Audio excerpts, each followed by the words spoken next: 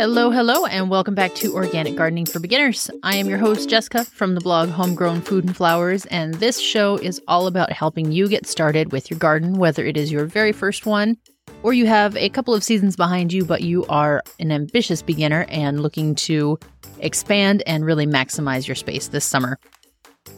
Doesn't matter if you are growing in a container garden, an in-ground garden, or some combination thereof. The important part is using your space so you can grow your own veggies, your own flowers, sprinkle in some herbs, enjoy nature, and just have a fun time. Today's episode is all about some of the more common gardening mistakes that occur during the summer. Whether it is chores that get forgotten or a few things that you just aren't aware that can help keep your garden productive and thriving all summer long. These mistakes are easily avoidable, and so you will definitely walk away with an action plan for keeping your garden going all summer long. Let's jump in. Okie dokie. First one up, we have not deadheading your flowers. If this is a new term to you, what deadheading is basically cutting off the flowers that have opened and are starting to fade on the plant. So think of a sunflower that starts, the leaves are all furled in towards the center, it opens up, it's beautiful, it's in the garden, the bees are coming by, and the butterflies are visiting it, and once that pollination happens, the flower considers its job done, and so the petals will start to fade. Eventually they'll kind of curl up, fall off, but even before that point, once the vibrancy of that flower is gone, that freshness, it's a great idea to cut it off the plant. Which is a hard thing to do because you want to still enjoy it in the garden, you want to let the bees get to it, but really once you cut that slightly older flower off, then that is going to encourage the plant to produce more flowers because you'll have interrupted the seed production cycle. And so the flower says, well, I haven't reproduced yet, I need to put out more flowers so that they can get pollinated again. And so deadheading, even though it feels like you're cutting the plant off early, really what you're doing is extending the blooming period. So make sure you're getting out there to deadhead. It's super easy. All you need to do is look for those faded flowers, follow the stem down into the plant. Usually you will come to a leaf junction where there are two leaf stems coming out on either side of the main flower stem, and just cut it right above that junction. And give it a week, maybe two, and you'll start to see new stems coming up at that intersection between the old stem and the leaf stem that will turn into a bloom. This is a very important chore for prolific bloomers like cosmos, zinnias, bachelor's buttons, nasturtiums. All those flowers will greatly benefit from deadheading, and it means you will have a much longer blooming period. Mistake number 2 is not harvesting regularly, whether that's your vegetables or your flowers or even your herbs. Don't miss out on the bounty that you have been waiting for and working for. Similar to flower seed production, if your veggies have the fruit on the plant for too long, whether it's a zucchini or a cucumber, tomato, the plant is going to start thinking that its job is done. It's produced this fruit that's now going to mature into a seed. Think of a cucumber, how they have the seeds in the center. If you were to leave that cucumber on the vine for a long time, then the cucumber gets bigger and bigger, the seeds get larger, and the plant is really focusing on that seed production. So just like cutting off those older flowers, if you are harvesting frequently, then that will encourage the plant to keep producing more. With a little side note of, there are some plants that are what's called one and done. So something like a carrot. If you plant one carrot seed, you get one carrot. And when you harvest the carrot, it's done and you need to plant it again. On the other hand, something like green beans, the more you pick, the more you get. One bean seed produces a vine, and that vine will produce dozens of new green beans. So as you harvest and pick them, the plant will keep growing, keep producing more beans. So they are definitely not a one and done.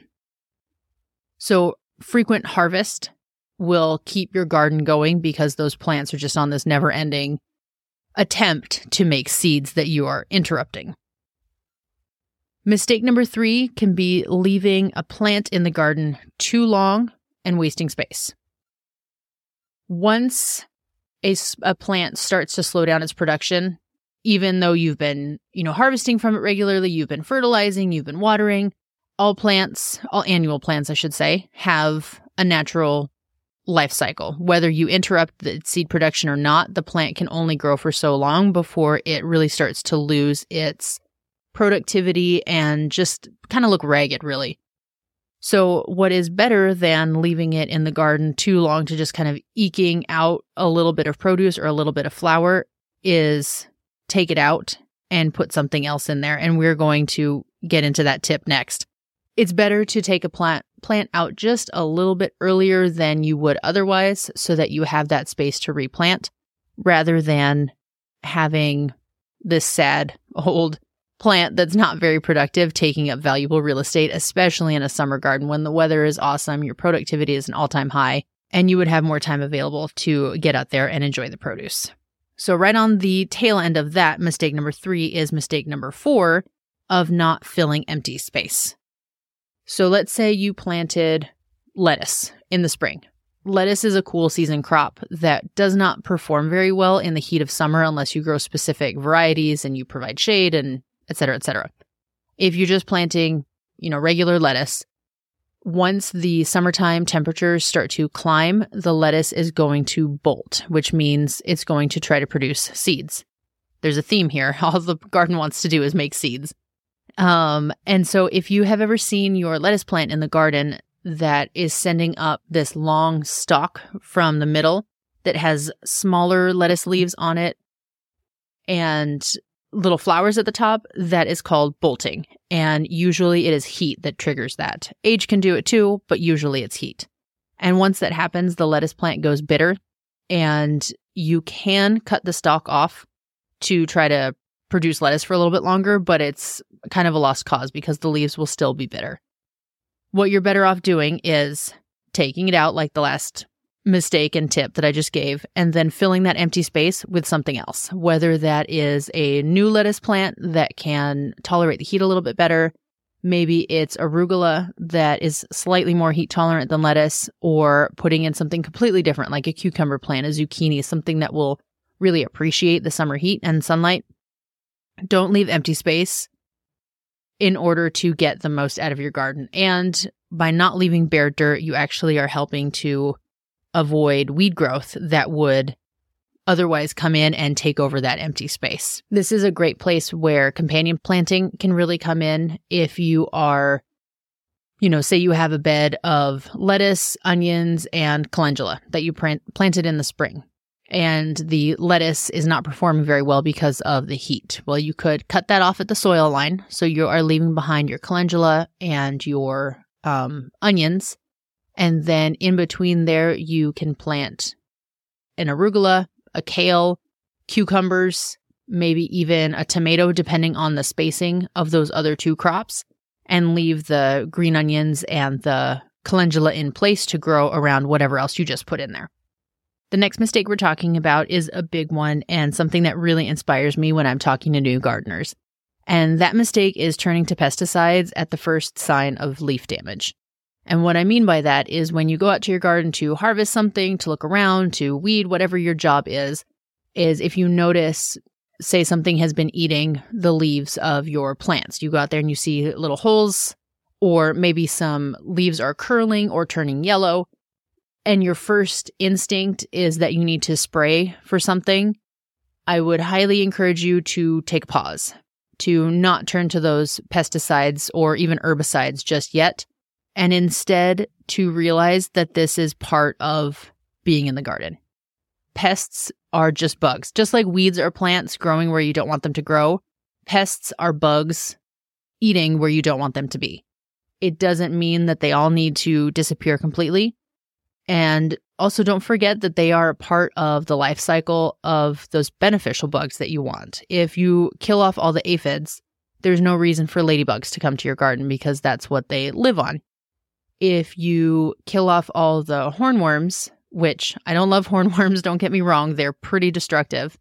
But if there aren't any, then the parasitic wasps that lay eggs in the hornworm that will kill it have no reason to come to your garden because they don't have a prey to stop by for. So I know it's hard, and I know that it seems like an easy fix to just spray your plants, but I would encourage you to either find a different way or, more productively, this is when, again, companion planting can really come in handy, or even just putting flowers in your garden to draw in some of those beneficial insects. It can make a huge, huge difference.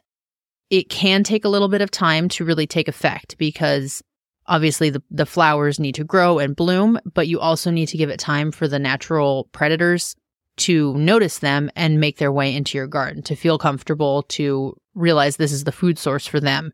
And so it's all part of an integrated pest management system that can take a few seasons. I wouldn't even say a few seasons, at least a season to kind of dial in. And even if you're looking for a more immediate solution, there are, I won't call them organic because they're not necessarily, but other methods you can use, like hand picking pests. If you see leaf damage and you see the bug right on there, get a bucket of soapy water or, a jar, some sort of container, and go out there and hand pick. And some of you might be saying, gross, no way. Get a pair of gloves. Some people use chopsticks. You can knock them from the leaf into the bucket with a pair of scissors, with a spoon, a stick. It doesn't really matter. You don't have to touch them if you don't want to. But this is what I did with armyworms when they came and attacked my tomato plant several years ago. I went out there with an old yogurt container filled with warm soapy water, and I used tweezers because they were, when I went to pick them off, they just, honestly, they squished in my fingers, and that grossed me out a little bit. So I used tweezers to take them off the plant and drop them into the soapy water. And it worked. It gave my tomatoes a chance to come back. It gave the Oriole birds that I mentioned a few episodes ago, it gave them a chance to realize that there was an abundance of food for them there. And if I had sprayed, then there would have been, well, for one, chemical pesticides on my plants, which I'm not interested in. And it also would have given those Orioles no reason to stop by the garden. And they were amazing birds to listen to and watch flutter around. So it took some work on my part and some time, but overall, it was for the benefit of my garden and my local ecosystem.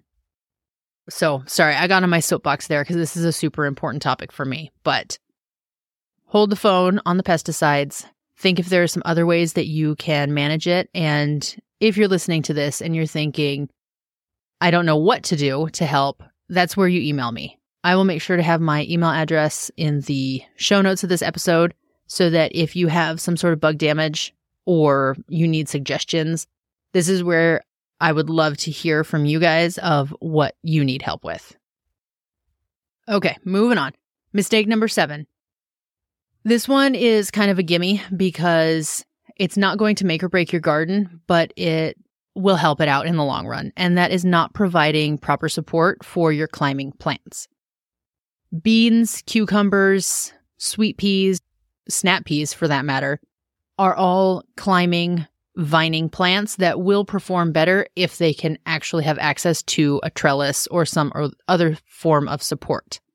If they don't have it, they'll still grow. They'll go out along the grass, along your raised bed, whatever you're gardening in, and take the space that they need. But chances are their performance will suffer a little bit because for a couple of reasons.